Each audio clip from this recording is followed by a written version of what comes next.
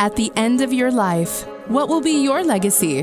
What will you leave behind for future generations? For the world, join the World Messenger, Isabella Lundberg, each week as she brings you a new distinguished guest from the business, sports, or entertainment world to share their success, their struggles, and their lessons. They will share their insights into current hot topics that affect everyone. Isabella facilitates an intimate, vulnerable environment to find the true value of humanity and real leadership. Are you ready for your legacy? The legacy that matters? Hello, my global friends. It's Isabella Lundberg here, the World Messenger, welcoming back to Legacy Leader Show, where we're going to have a chance to hear the second part of the show by our very special guest. Enjoy. Everybody's had a situation in their lives where a person is walking to their room, into their house, into a circumstance, and they felt the vibe.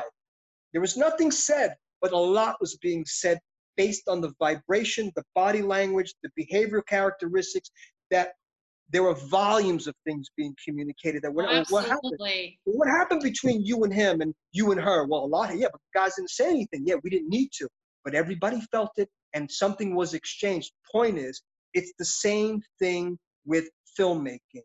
This is what I discovered. I said, okay, I'm Cornelius in the Planet of the Apes. I'm the monkey that's not allowed to speak. Behold the monkey who speaks. Oh, no, shut up, shut up. Be a monkey, Robert.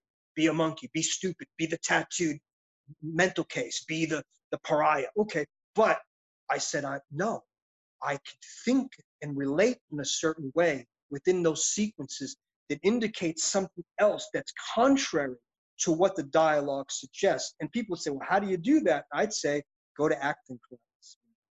It's all there in school, man. It's the same reason you can watch somebody do something on the screen and they don't do much and they don't say much, but there's a whole lot going on behind the eyes, man.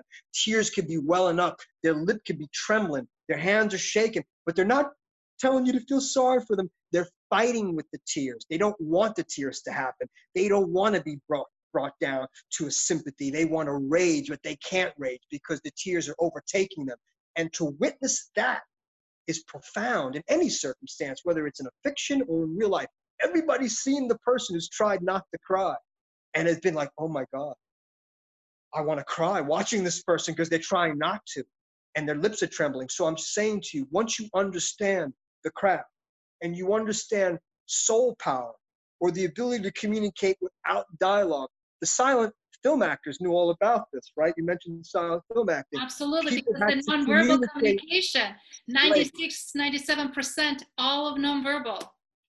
So that's the method I came up with to counterbalance what I felt was an injustice at the time, and still do, where they wouldn't allow me to speak articulately. They wouldn't allow me the full range of character and minimize that experience so they could make someone else look like a hero or make people feel safer about a particular thing that they were selling about a group of people, that if they look this way and we kill those people, you'll sleep better at night. You know what I mean?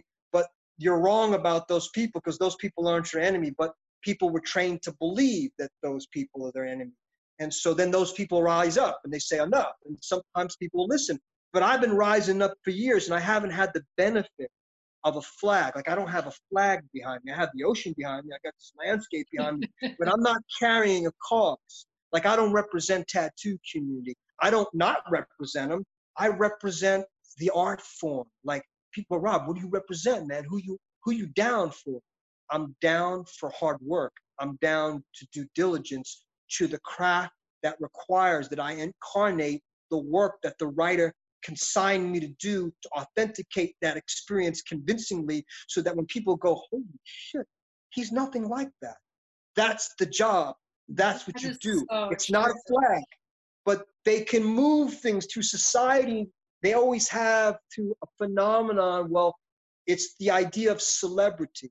This person is celebrity, and we can move a whole culture because of them and sell a lot of tickets by manipulating a gimmick through music, through visual aesthetic. I'm not knocking it. I'm just saying the power of that. It's a different depth of it. It's for different types of people, obviously. I totally hear you.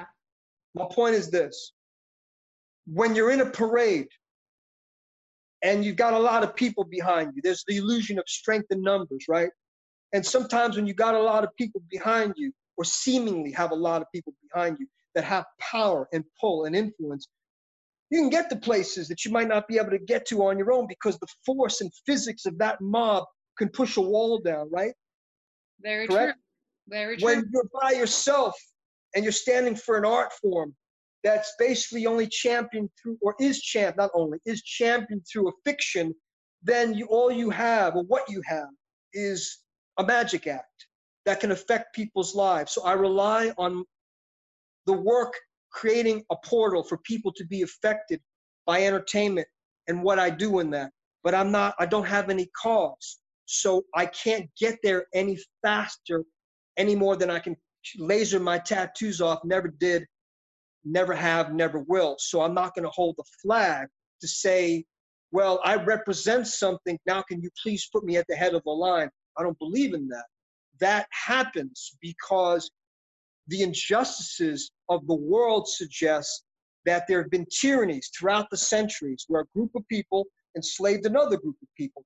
And then those people that were enslaved weren't allowed to go up and do things and enjoy what the world and life had to offer. They were subjugated. It's no different in entertainment.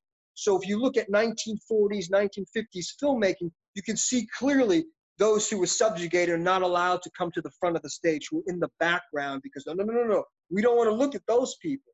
So if there's a group that comes together and says, look, we've had enough of this, and you're not going to put us in the back seats no more, I say, right on, good for you. But the difficulty is when no one can really, when you don't even categorize yourself, because I don't put myself in any category, man. They've done that for me. The tattoo guy, the bad guy. All these names have been hung on me that have nothing to do with who I am and everything to do with a belief of category. And that's cool, but there's no parade for that category. You understand? The injustice is still occurring. But if you label it a bad guy or put a tattoo on it, it suddenly becomes a billboard, a t-shirt, something to play around with. There is no injustice being perceived because there's no group. But there is a group. There's a group of misfits who roamed the earth forever that have felt disconnected, underappreciated, and pimped out by the lowest bidder just so they could get a job. So for those who have the power of the group, I salute them because I wish I had the power of the group. I don't have the power of a flag. My genesis, my background, well, Robert, what are you, man? That's an Italian name, right? I go, well, no, it's an adopted name. My father didn't know his father, so they hung that name on him. I don't know. I could be an Eskimo. I could be Latino. I could be Italian. I could be Irish. I could be many things based on what the genetics suggest and the blood test they can do now. But my point is, people don't want to hear that. They don't want to hear multicultural. They don't want to hear a lot of different answers. They want to say, what are you? And get a definitive, direct answer. And they say, no, shut up, Robert. You're Italian. You're the bad guy. You're Latino. No, you're not Latino. What are you? So then it becomes confusing, see? And so I understand that. Force people to think and force people to not deal with multiple labels, which is not convenient, right? Not easy. Well, for those people who feel a sense of security because the culture suggests a liberation from a yoke that has kept them locked up in something, I'd say, bravo, knock the fences down, free yourselves. But I have felt the tyranny of a perception that has perceived the tattoo to be a pariah, a nefarious, a beast, a demon, a killer, a monster, all these things running through town with the torches. Let's kill them, let's put them to death, because they didn't understand for a time. Now they understand, but now later they're going, sorry, Rob, we saw that, but we're going to change that. So what I'm saying to you is that I understand, like I can relate, regardless of what my background suggests.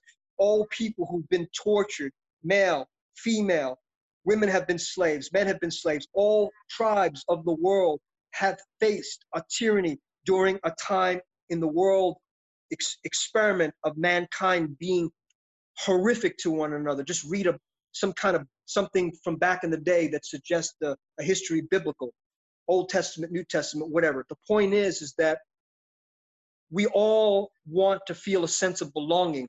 We all want to And be able to acceptance, right? acceptance and belonging. I say, I want to feel a sense of purpose. I don't necessarily need a sense of belonging. I did when I was a teenager, thus my story about the tattoo. A sense of camaraderie with the outlaw biker tattoo guys who brought me in because I didn't have a family that was really there, but they became my family. So I met all these people throughout my life that took on various forms. White people, black people, purple people, blue people, all these different kinds of people that showed up in my life and say, Rob, come here, you can hang with us, man. You lost, huh? You don't have any family, do you? Come hang out with us. We'll show you some love. So what I realized was that love did not take on any particular form. It took on all sorts of forms and no form in particular. So I wasn't going to label myself anything. How could I?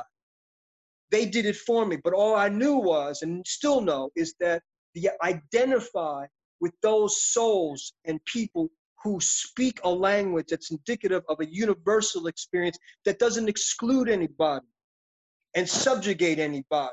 But I've been subjugated by everybody in terms of people being afraid of me because they didn't understand something. I've had women. Because it's a foreign and it's different, and it was right in their face. They could not avoid it. It's just right there. You're totally right. You were so obvious. But from very wrong reason, fortunately, for the people to react to and label to. So thank you. They were taught something. We're all taught something. And then one day we wake up, go, man, I think I was taught wrong. And then maybe you apologize or you don't do it again because you realize, oh man, what I've been doing is wrong. This thought in my head is not mine. Somebody trained me to think this way. I don't want to be this. This isn't who I am. So you take that thought, if you're lucky, you get it out of your head, you throw it away, and you embrace a new thought that's more hopeful and loving to each other, man. That's cool. And so some of us do this, some of us don't. So people that you're talking about, you said, yeah, they've done it to me. And people of all kinds have said this to me regarding the tattoo. Let not the form deceive you, or the tribe deceive you, or the color deceive you. I've had women, men of every tribe of the world at certain stages of my life when tattoo was not cool, look at me and go, what's this guy's issue? Because they couldn't get their mind around the ego trip, because this suggested something that freaked them out on a molecular level, on an atomic level, because they're attached to the physics of their body. So for them, anyone who would mess with that was committing sacrilege, because it meant that this person must be crazy to defile the temple. So I'm saying to you, like, for me, no one's guilty. No one's guilty, man, but no one's innocent either. You follow? Mm-hmm. No one's guilty, and no one's innocent. We're all stuck in the middle, kind of trying to just figure it out. And as we try to figure in different it out, stages, and I love what you said. Everybody's in different stages of their growth. Everybody's evolves over a period of time. If we go back how we were thinking 10, 15, 20 years ago, we'll be more judgmental on so many issues. Right now, hopefully with wisdom, with education, with undoing of that old systematic thinking, we have so much more capacity to understand and relate. And again, back to our beginning of conversation, if we focus what connect us instead of what differentiate us, we have a million reasons to celebrate, to engage, to discuss, to learn from another, versus if we're going through that separation, you tattoo guy who is perceived as a criminal, as a this or as a that, or just simply those cliches and norms and that they were not anymore, or they were never actually accurate, but were just societal types of way of thinking and believing. It is really challenging. So I am glad you shared something, because you were always authentic to you, and even that authenticity had a growing pains. I'm sure as a result built you to be much better human. Well, let me speak to that, because you mentioned growing pains, right? You also, prior to this interview, before we had this official forums experience, or having this forum experience as we are, you said, Robert, I want to do something with you. I want to have an experience with you that really speaks to a truth that might shake people a bit. So if people watching this go, wow, he's getting very involved in this diatribe of experience, almost to the point where it's almost unsettling, it speaks to what you just said. Absolutely. Because I'll put a period on this. I can have an interview, right, where the ego's really present, answer the questions in a very diplomatic way, and give you some real short answers and clever anecdotes, and we can move on to the next question. Or I can take my mask off and I can And show this you is, what's going on, and I can communicate to you how like I really feel. And we can have that kind of interview. And a lot of people don't want to have those kind of interviews because sometimes those interviews dispel the myth, and people take a lot of solace in their myth. They're protected by their myth. I'm not protected by anything because they're uncomfortable for a lot of people because they're real. every time I turn around, they're trying to murder me in some type of fiction. So I'm not really worried about, oh, what will it do to my image? What will it do to my image? Yeah, okay, duh. I'm not really worried about looking good or looking bad. They've already made me bad, so I can only look good at this point. Even if I tell the truth and it's annoying, it's excessive, and gives people a headache, they go, well, at least he's honest. He ain't lying. And if he's lying, he's telling his, like, it sounded like this. You can be righteous in your lying, meaning like, I can, what this man told me, a wise man once said to me, said, the greatest lie contains the most truth.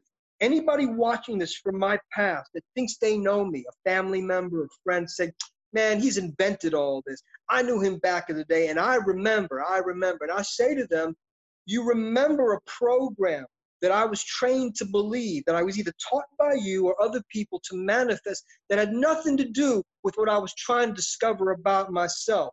And this thing that you may think is rhetoric coming out, when you say, no, you don't really know him, what's underneath that, he told me in confidence a lot of times that he was ashamed and he hated carrying the ink and he wanted to get rid of the ink. And I would say, yes, I did experience that. Kind of like a brother wakes up in the South one day, walks on his lawn and sees a cross burn and goes, man, get me out of here. I don't want to live in a world where people are burning crosses on my lawn, showing up with white sheets and throwing fire at me. So I would say, yeah, I did cry about it.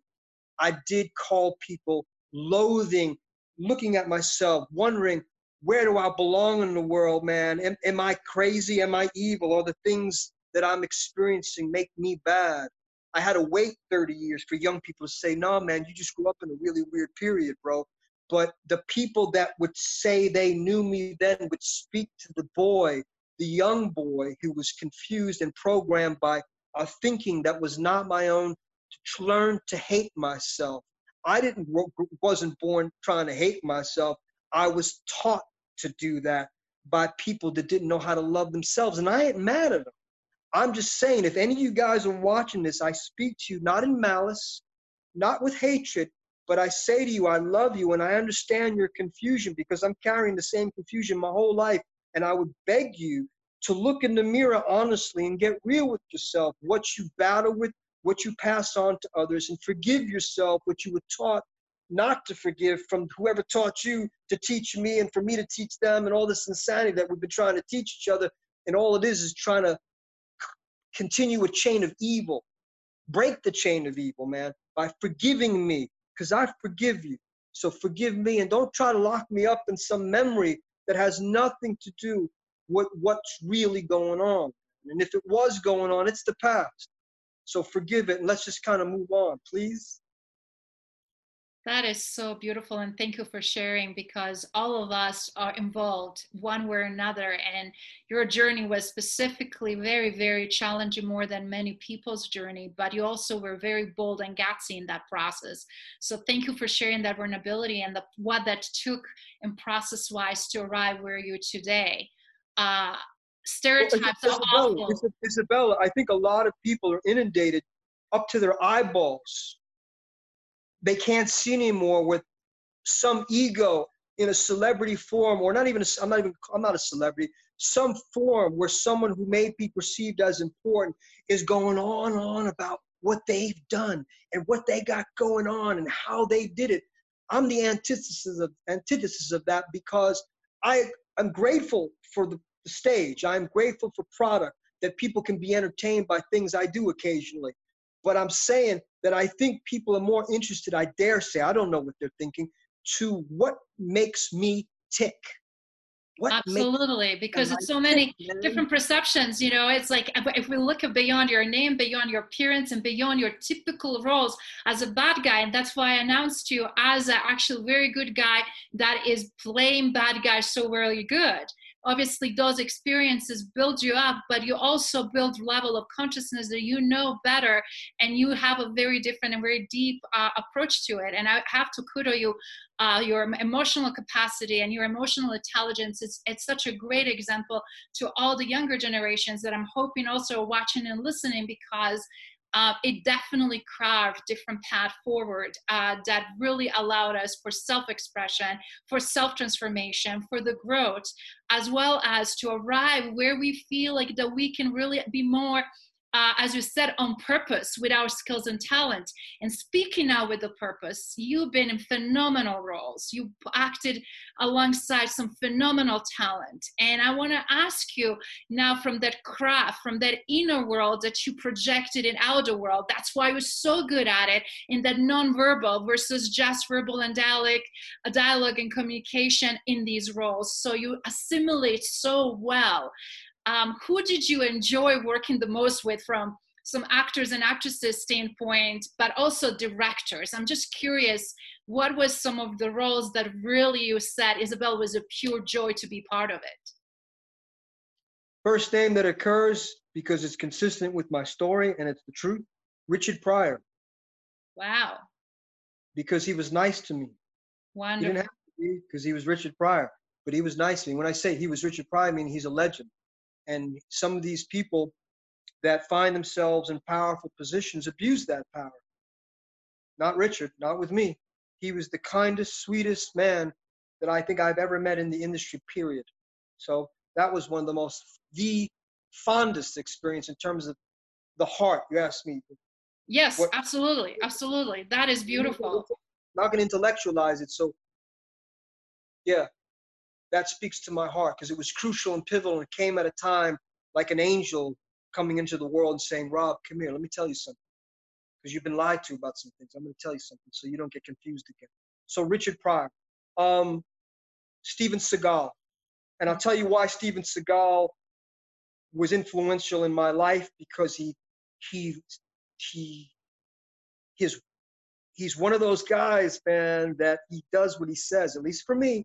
I met him at an audition for a movie called Hard to Kill, and he said some things to me at the audition that were very complimentary. He hired me, ultimately. We got along on the set. We were talking. He said, Robert, listen, I got this movie coming up. A screenplay I'm developing about some guys in New York, these guys from Brooklyn, these gangsters, blah, blah, blah.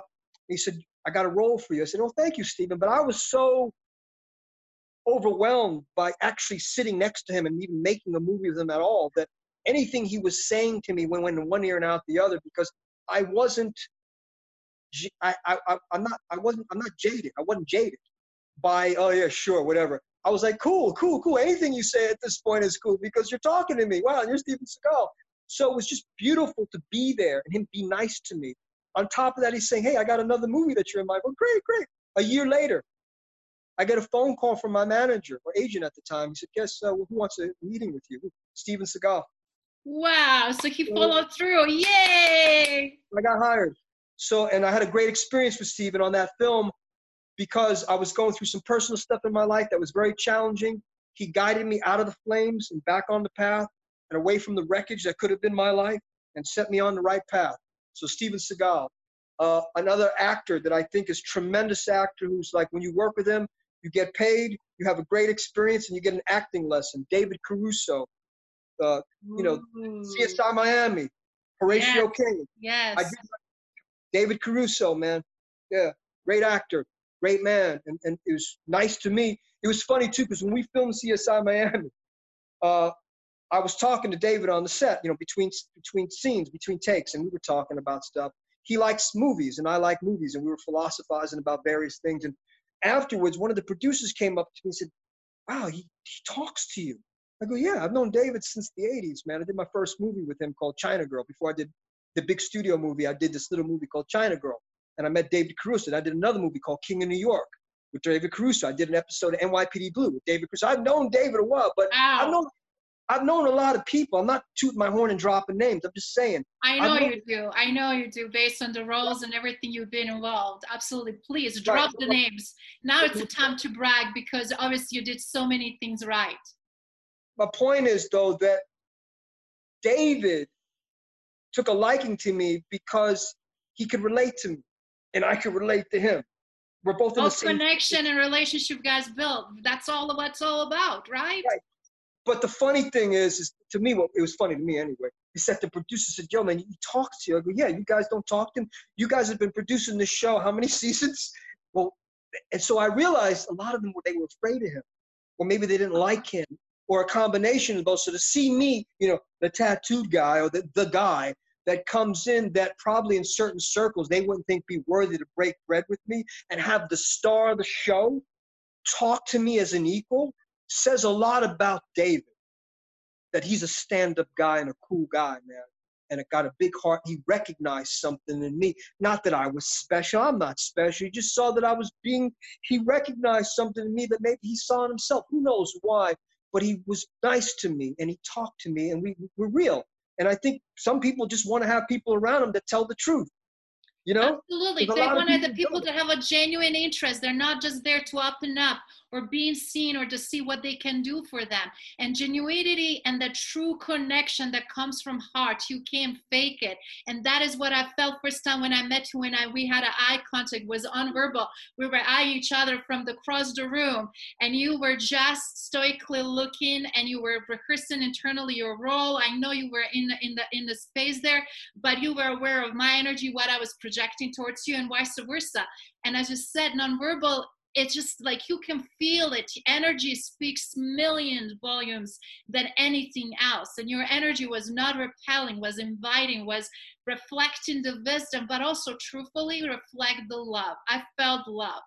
And I were just like radiating back, because that's who I am. But when you look at those things, it's so simple, yet it's so powerful.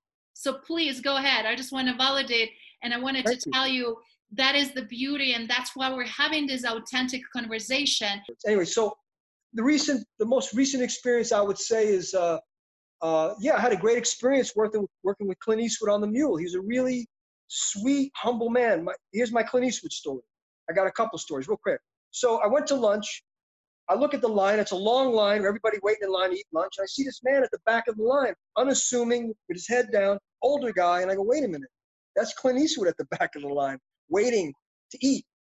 No front of the line privileges for the movie star. He waited in line and let everybody else go ahead. So that was really cool. Second story, we're filming a take, and right after we did a take, he punched me in the stomach and tapped me, said, good stuff, kid. That's great. Because, you know, you're working with Clint Eastwood, you're like, okay, I hope I'm doing a good job. I hope I don't screw this up. You know, it's hard to, it's hard to swim in that pool at first. It's kind of cold. Not him. He wasn't cold. The fear, the anxiety of working with somebody of that caliber is a little intimidating, to say the least, right? So I dealt with it. And then I started swimming around a little bit. He saw me swimming around, and he started swimming around. We started swimming around together, you know? And then we started improvising. So what you saw on the Mule, if you saw it, I don't know, I'm assuming you saw the movie, but there was some improv. Thank you, appreciate that. So there was some improv in that sequence because he allowed it. Yes. He allowed me to kind of feel my way through my own fear and anxiety and bring something to life in relationship to what he was trying to do. So we collaborated, man. And it was beautiful because what came of that were these authentic moments that were not scripted. So that was beautiful. So that was a great experience with a masterful director. Okay, another experience.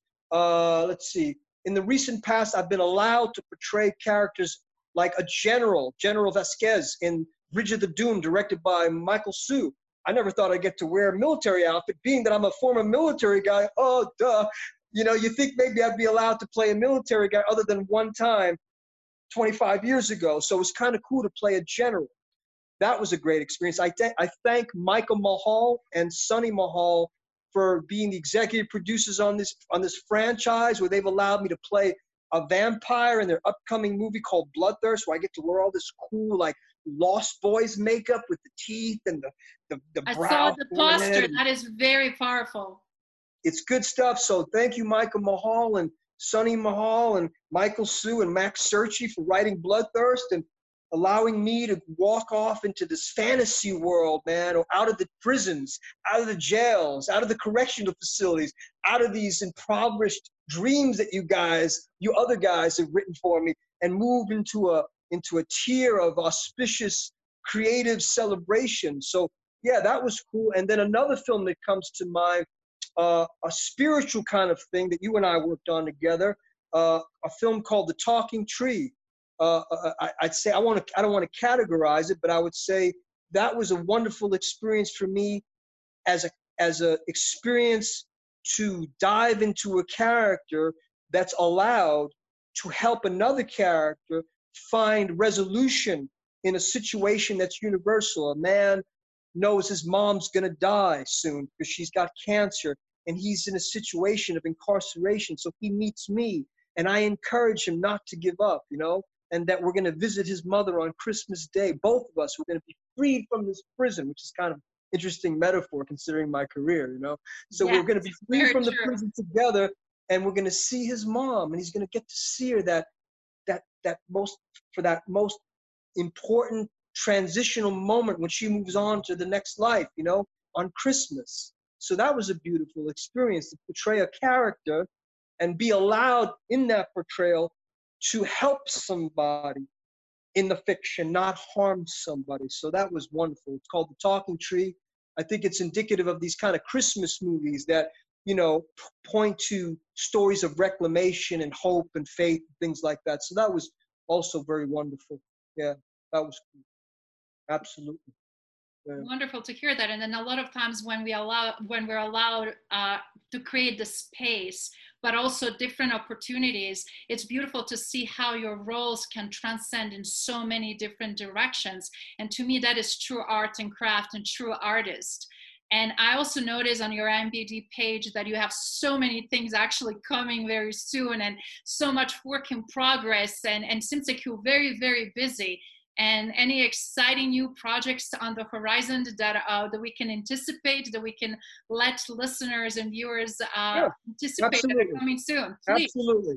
August 28th, I've been told by Michael Mahal, will be the official release of a film called Attack of the Unknown, starring Tara Reid, Richard Grieco, and myself.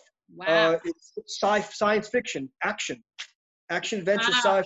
Aliens are coming, so you better buckle up. I have actually a lot of Sky-Fi friends that are Sky-Fi fans, so I'm sure they will be excited about the different genre. That's fantastic. Very excited to.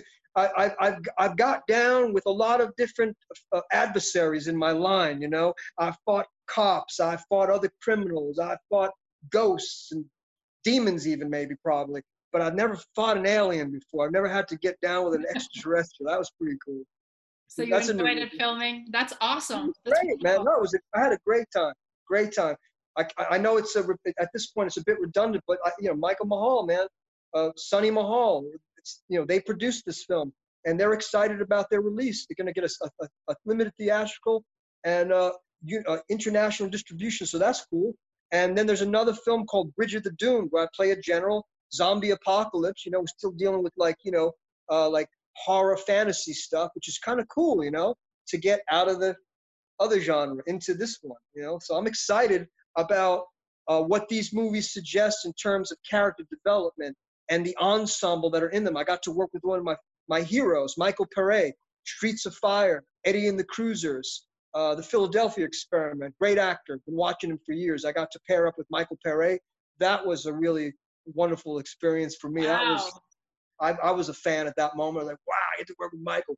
Cool. A lot of Michaels in the scenario. Michael Mahal, Michael Pere, Michael Sue. Anyway.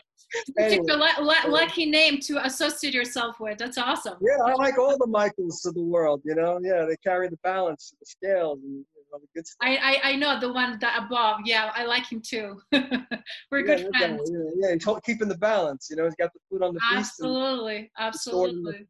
But anyway, so that's cool. And then there's, I feel like if I don't mention every movie, someone's going to get disrespected. But there's a lot of stuff that's coming out. I did a film in Florida called Mind Games, a psychological thriller. That'll probably be out next year.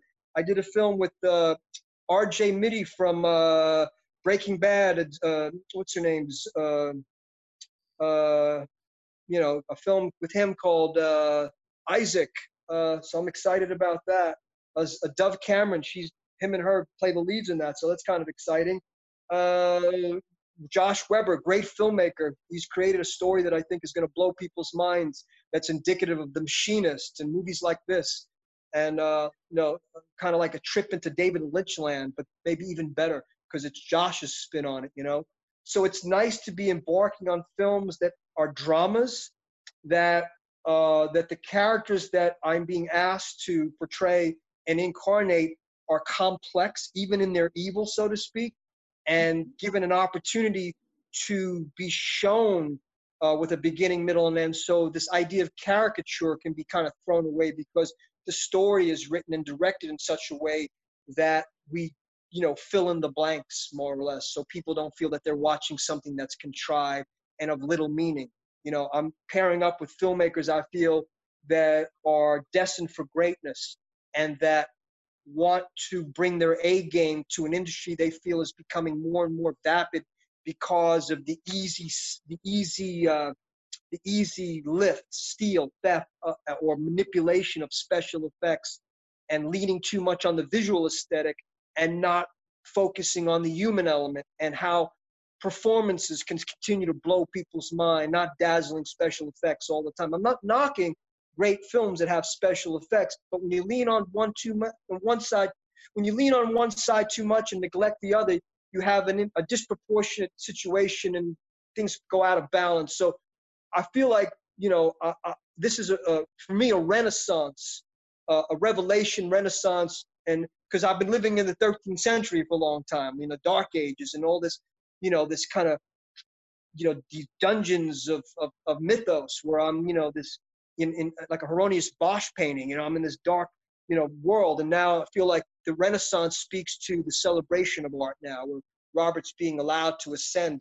Michelangelo is reaching down and say, hey, Rob, climb the ladder a little bit, climb up here with us. And we're going to do things on a different level to allow you some more range and growth because we're all here to help each other and collaborate.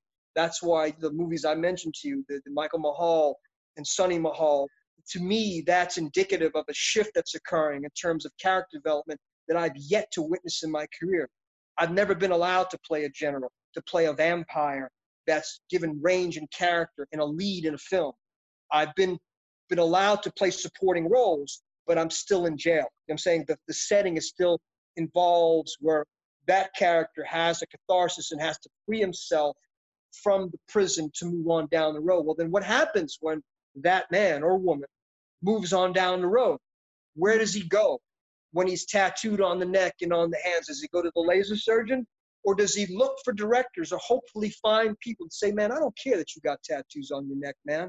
I don't care about none of that. I care that you care about my movie and you care enough to learn the lines and bring your A game to my movie. And even though we don't have a lot of money, Robert, to pay you, you act like we're doing a Hollywood movie. You treat it better than that, because a Hollywood movie, what does that mean?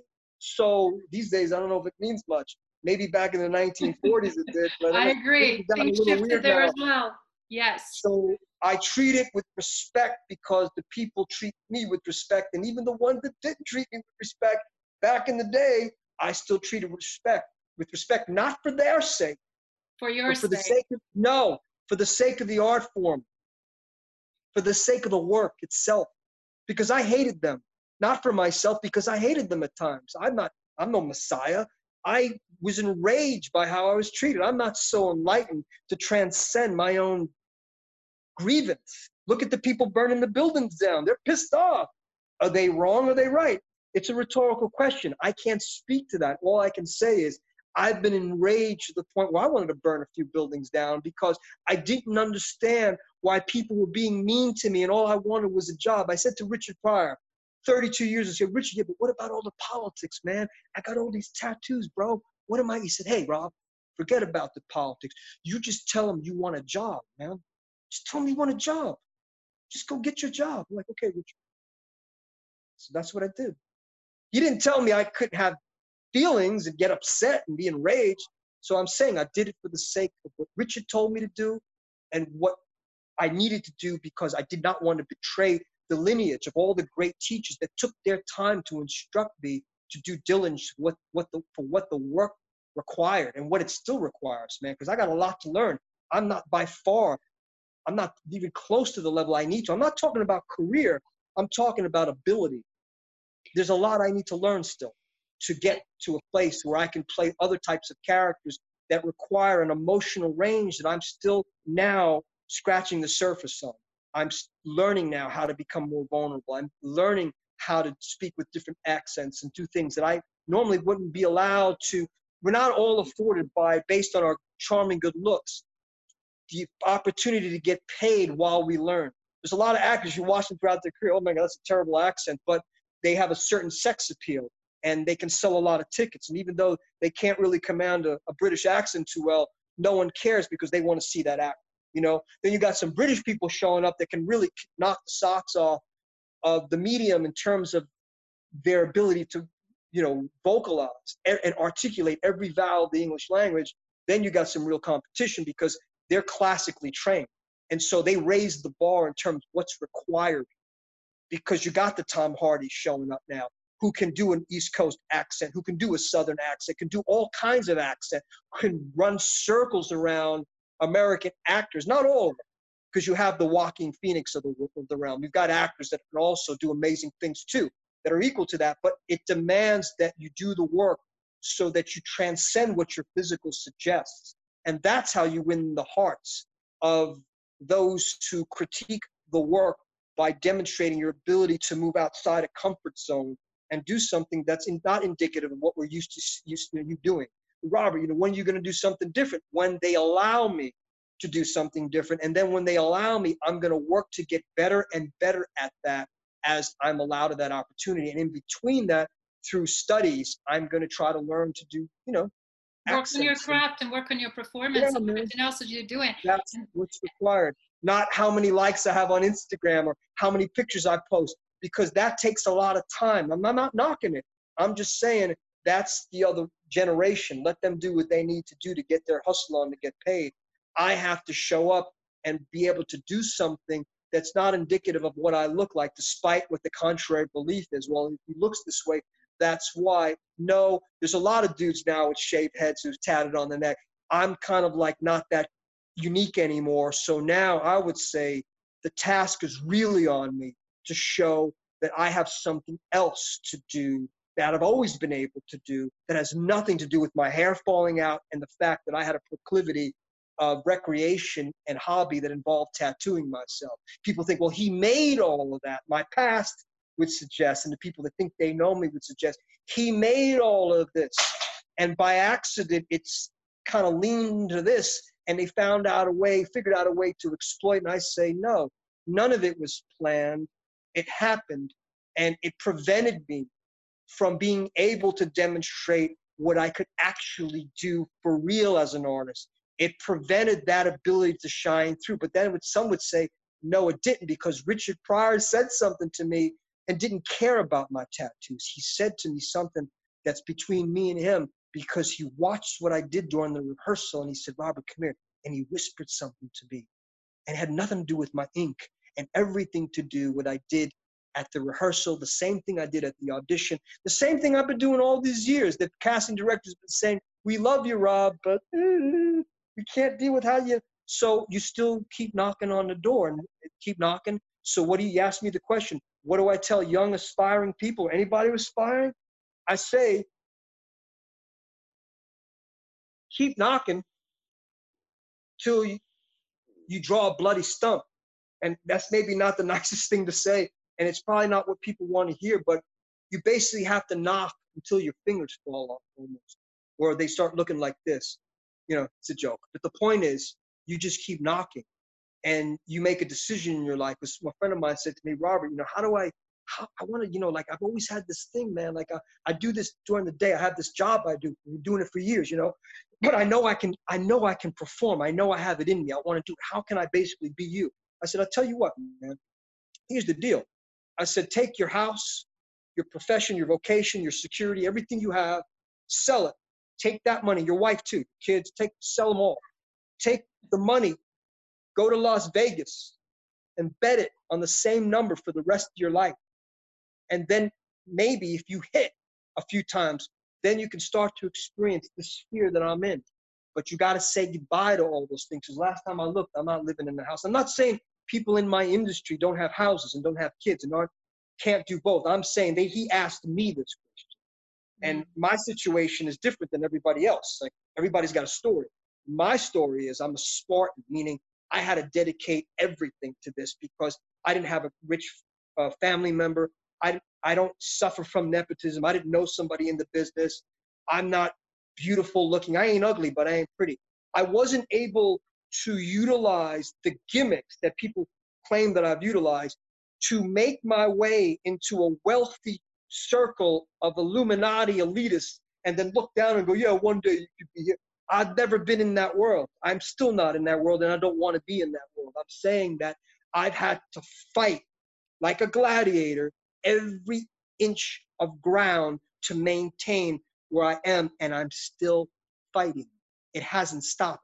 The war ain't over yet. So anybody asks me, Robert, how do you do it? I say, well, be realistic with yourself, meaning like, don't throw away your dreams. Ask yourself how much you're willing to commit your life to this thing, because it has to be the full span of your life. You say, oh, I don't know if that's a long time, my whole life. I go, yeah. What if I don't get the results I want? I didn't get the results I wanted. I wanted to be a leading man too. I wanted to kiss the girl. My acting teacher for years was saying, I want to see them cast you, Robert, in a romantic comedy where you win the girl. Didn't happen. So what do? Do I shoot myself? Do I give up? Do I jump off a building? Do I boo-hoo-hoo and cry to everybody how bad Hollywood is? No, Hollywood ain't bad. Hollywood ain't good. Hollywood is what it is. It's a machine. It's a bank. It sells something. And so I looked at myself in the mirror. I said, okay, from their point of view, what world do I think I fit? Okay, I think I know how they see me. Okay. So that's the world. Okay. So I'll run with that. But I can still fantasize about winning the girl, even though in the movie, The Talking Tree, the end of the movie, the guy I help, he wins the girl. But I'm thinking, man, I wish I had her. So I'm like, I can still dream about winning the girl. Even though if I don't achieve that in the fiction, I've won many girls or women in beautiful relationships I've had as a man, being fortunate enough to be in the presence of an endearing person that happened to be female. So I've enjoyed that. But in the fiction, hey, there's a gap. So my teachers be like, Robert, I want to see that. I want to see you win the girl. So if I pine over what I haven't achieved, there's no future in that. So I would say to anyone, be careful of the ones who continually remind you where you have not succeeded, and remind yourself on what you've overcome and how statistics say that chances are you probably would have been dead by now, because movies have saved my life, literally have saved me from a life of ruination, from ruin. So I know that I don't care about winning the girl. I care about preserving my soul and my sanity to the best of my ability. And last time I looked, the people that have paid me money to do work for them in movies have saved my life, because they've allowed me to do what I need to do. And to me, that is the girl. That is winning the bride. That is the marriage that has brought me to a promised land that people dream of, because they want to be kids again. Everybody wants to go to the land of Oz and be the child again and have that experience. Wow. Because they realize the weight of the matrix and this everyday happening and how heavy it is. We're in a heavy trip, right? So the imagination in movies, right? So movies, what do? The good ones. They lift us up out of ourselves and take us to some place. And when I do my work, even the so-called scary ones, the bad ones, I still get to go to a different place and experience something. And the real challenge is to take something that's been regurgitated over and over again out of some writer's imagination, out of the beast's mouth, and vomit it into my lap. I've got to look at that and find something new in it. That's what my teacher used to say to me. He said, Robert, the real trick as a performer is saying the same thing over and over again, but each time finding a new reason for it to be just as valid, maybe even more valid. That's what we do. So when someone says, yeah, but you're always doing the same thing. You said to me early in the interview, You said, I've watched you do something over the years, but it's never the same. And I go, thank you. I say to you, thank you, Isabel, for paying attention and seeing it's never the same. It's always something a little bit different, because I got to take what's familiar and make it new all over again by doing something slightly different, because it's never the same. And that's what it's about, man. And that's why I say to anyone who feels like, yeah, but I keep getting cast as this. I keep getting cast as this. Why don't they see me as this? There's a saying, it's better to be cast or typecast than not cast at all. So run with being cast and abused for a while. Take the hits, take the beating. You have to. You got to do it, man. If you think that you can go through this thing and not take a beating, you're misinformed. You go, what about this guy and that one? They don't seem to have taken a beating. Yes, they have. They all have. No one comes through this realm, I don't care how pretty they look, how much money they have, and where they live, has not suffered some indignation, has not, no one in this realm who's, I guess, made it, whatever that is, has achieved something like that, has not suffered some form of indignation where they curse something because they had to bear something or bear it repeatedly. So finally someone would say, you know what, I see what they've been doing with you.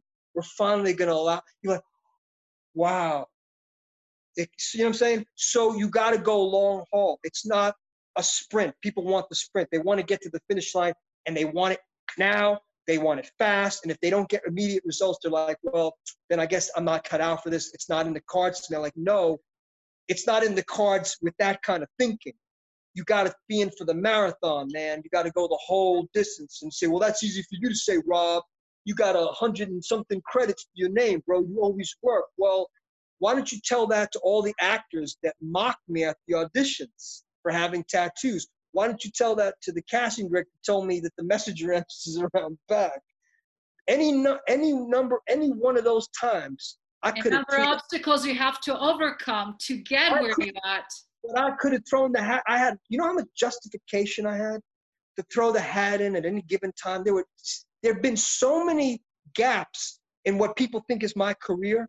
There have been these poignant, profound gaps where I've had people, the closest to me, that aren't that close to me anymore, said, but Rob, you know, maybe it's time to face facts, LaSardo. You know I love you, man. You know I love you, babe. But it's time to face facts, man. You know, maybe it's time for you to, like, you know. And I say, you know, the only fact I have to face is that it's time to get you out of my life. So I would say to anyone who's had that person, whoever that person is, whisper in there, say, hey, maybe it's time to face facts. I'd say, adios, amigo, amiga, whoever. See you.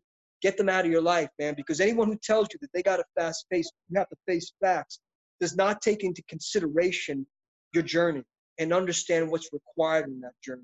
You know, and you're going to have these gaps. All you performers or people out there that are still watching this who haven't said, I've had enough, feel that their journey is in vain because it's not proving results that make sense in time. I would say to you, I've experienced that. I'm still experiencing it now. And if you continue and fight for what you want, those gaps will get smaller. You're not going to suffer. You'll never be in a situation where there isn't doubt. There'll always be doubt. But your ability to withstand that doubt and move forward will be determined by your ability to have faith and fight, because you know that's all you can do. There's no other choice. You have to. And you have to remove the people in your life that make you think there is another choice. Like, well, choose mediocrity, play it safe, go get a job that's secure, that's going to guarantee that you can buy a house, that you'll be taken care of. If you want security, you're in the wrong show business. The movie business is not the business. If you want mental stability, you want to find love, you want to be loved, you're barking up the wrong tree, man. It's not I'm not saying that people won't admire you. I'm not saying you won't have incredible experiences. I'm not saying you won't find times where you're lifted off the ground. I'm saying there's also something else that comes with that.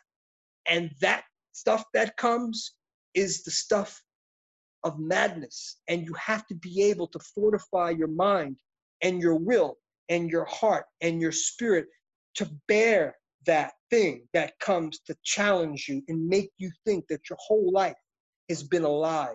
It's not. The lie is whoever's talking to you. Don't listen to him. That is so very important to choose allies and partners and people close in our lives, because their influences, as they always say, we are equation of the 5 people that are actually closest in our own sphere. And if we're not happy who they are, if they don't treat us well, if they don't support our dreams, I'm totally with you. You have to say goodbye, even though it's hard. And because we love people, we're very compassionate. But in the same time, we need to do what we need to do for our own sake, because we are on our own journey. And I'm so glad you shared so many beautiful lessons through this conversation, Robert. And one of the last questions, if you don't mind, I just want to make sure the audience hear it.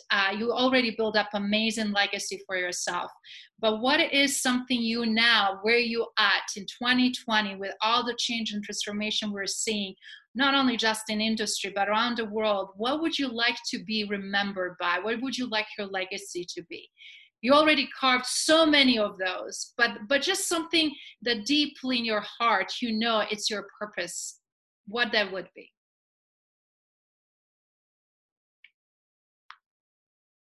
I can speak to the point with respect, because the question comes from a heart that I respect. So I can speak to the question with respect. So I hope you will understand, or at least tolerate my answer. Please, please, it's no right or wrong. It's just what it is for you. And I would love to audience to hear from you, please. Being remembered is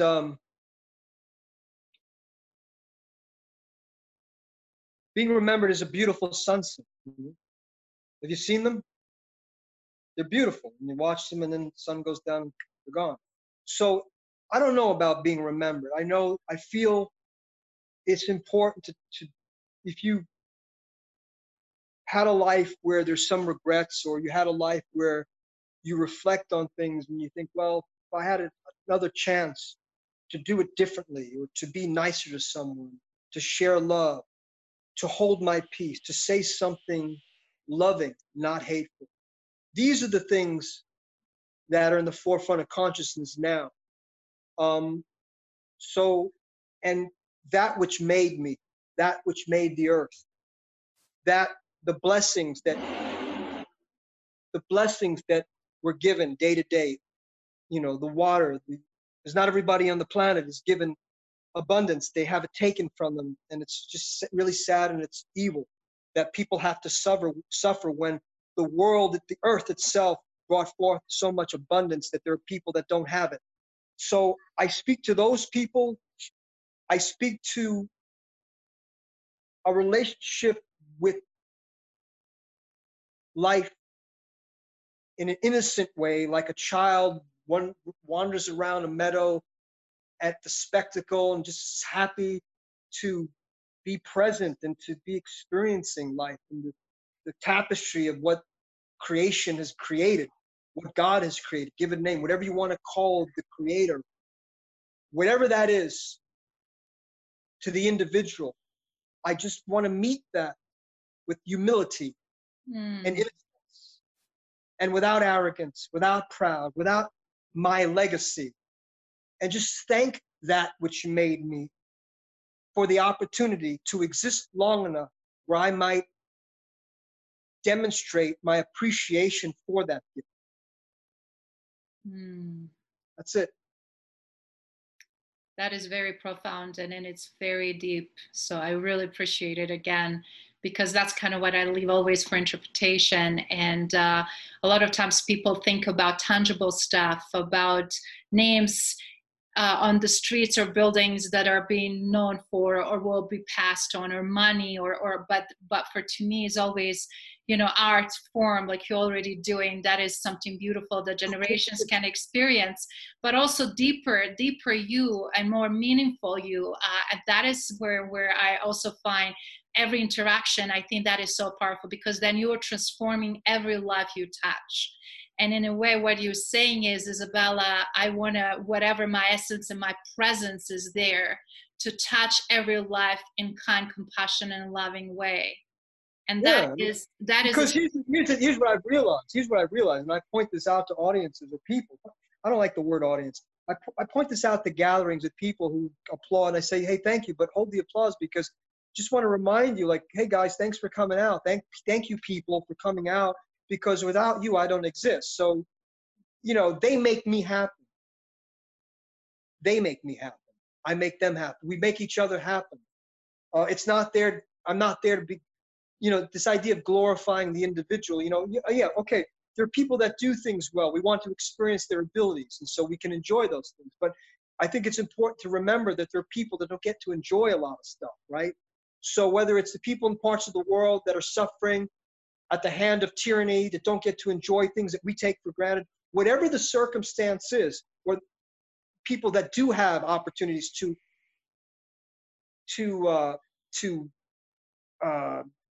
bathe in this abundance and forget it because of this idea of more, I need more.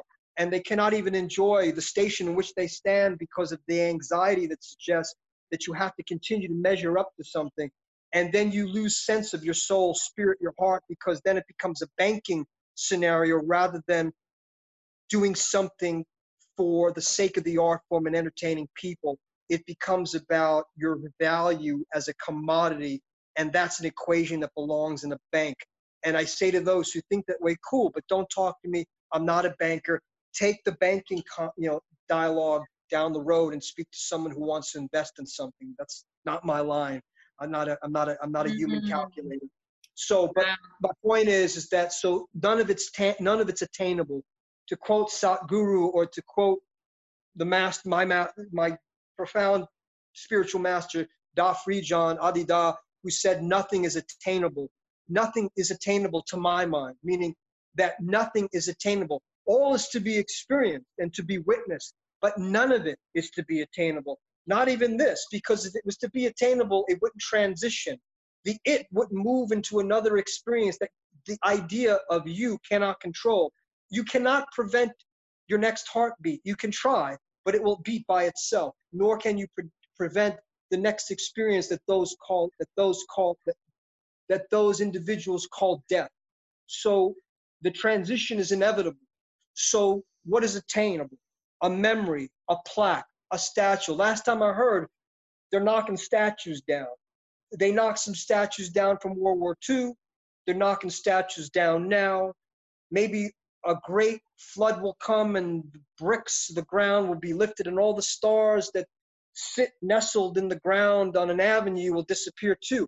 My point is that none of it, even on a molecular structural atomic level, is going to last. It's all going to break apart ultimately. When you see the big picture, you're relieved, man. You're relieved because then you don't have to try to become God. You realize God is in all things, always. And you can express that joy by so liberating, freeing, isn't it? Yeah, man. So you don't have to solidify, encapsulate into something that will be adored and remembered. You can be blissfully forgotten and enjoy the freedom that suggests by not having to measure up to anything, because you're now infinite, man. You recognize the infinite beyond measurement, so you don't even have to measure up. There is no measurement. And there's some, to me, at this stage, because when you've been in the business that I've been, and you've seen people come and go, people that you've admired and loved, and I still admire, I don't say people you admire that have transitioned out of this world, right? And you bring up their name, and someone says, oh, who's that? And you go, wow, they don't know who that is. But for you, for me, that person may have been God, meaning like they were someone really special, iconic, a deity in physical form that took you to that promised land because they appeared in several movies that you romanticized your whole life and still do. And every time you see them, like, oh my God, and you mention their name. And people say, who's that? And then it suddenly dawns on you that for you it's personal, but there will be generations of people coming that won't know who those people are. And that puts it in perspective. It doesn't make you love that person any less. You still, for you, that person, that performer has a special place in your heart, and they always will. But you understand that it's a temporary station. It's not permanent. People really think it's permanent. Like permanent destination. Yep. Will never be forgotten. Maybe there's a couple of names that will resonate throughout time until time no longer has a place in infinity. So there may be a couple of names that still stand and will always stand the test of time because of what they point to spiritually. There is that. But I'm talking about ego. I'm talking about a statue. I'm talking about a personality, a plaque, an identity that's a traditional way of measuring somebody's success. And what you're talking about is more on human. We're talking about Hollywood. We're Yes. talking about Hollywood. Yes, and what you are sharing is the beauty is that you can play in the Hollywood, be part of the Hollywood, but without losing yourself, and in the same time showing the human aspects of it. And I love when you were mentioning the names earlier about people that you respect and love because they treated you good. So imagine how many people you already have that are your champions and they love you, respect you because you treated them so well as well. And that's the beauty. We remember positive experiences. We remember pivotal moments when somebody extended themselves in a loving, compassionate way, or with a great advice, or willingness and genuine interest to learn your story or learn about you, and those, or vice versa, to learn about them. And I think those are the moments that crafts and echo endlessly. And I just want to say thank you so much for showing up in that light and showing how is it possible still to overcome all of that and yet still be truly authentic you. I appreciate the time, and I appreciate you paying attention enough and being sensitive enough to allow this discourse. Appreciate it. Thank you. Absolutely. Thank you so much for coming and being part of it. We'll definitely have you again. I will look forward to hear what audience and listeners have to say. Let's lay tribute to them right now, because whether this is live or is going to be, edited or whatever, let's say thank you to them because they're watching it. And if there's nobody there to watch it, it doesn't exist, right? It's like the tree that falls down in the forest. If there's not a witness to it, does it make a sound? So let's thank them. Let's thank them for taking the time to put up with us for all this. How long we've been talking? Thank you. Yes, for humor. Absolutely. And thank you again for opening so many different paths in this conversation and sharing yourself in such a beautiful way. I think that listeners and viewers will be definitely testing not just Hollywood story, but also story of someone that can authentically expand and grow and push themselves further and accomplish any of their dreams and desires. And we cannot wait to see your real lead roles in very different genres coming up, and seeing what you do and how you transcend in so many new ways. So thank you, Robert. Appreciate your time. Thank you, hon.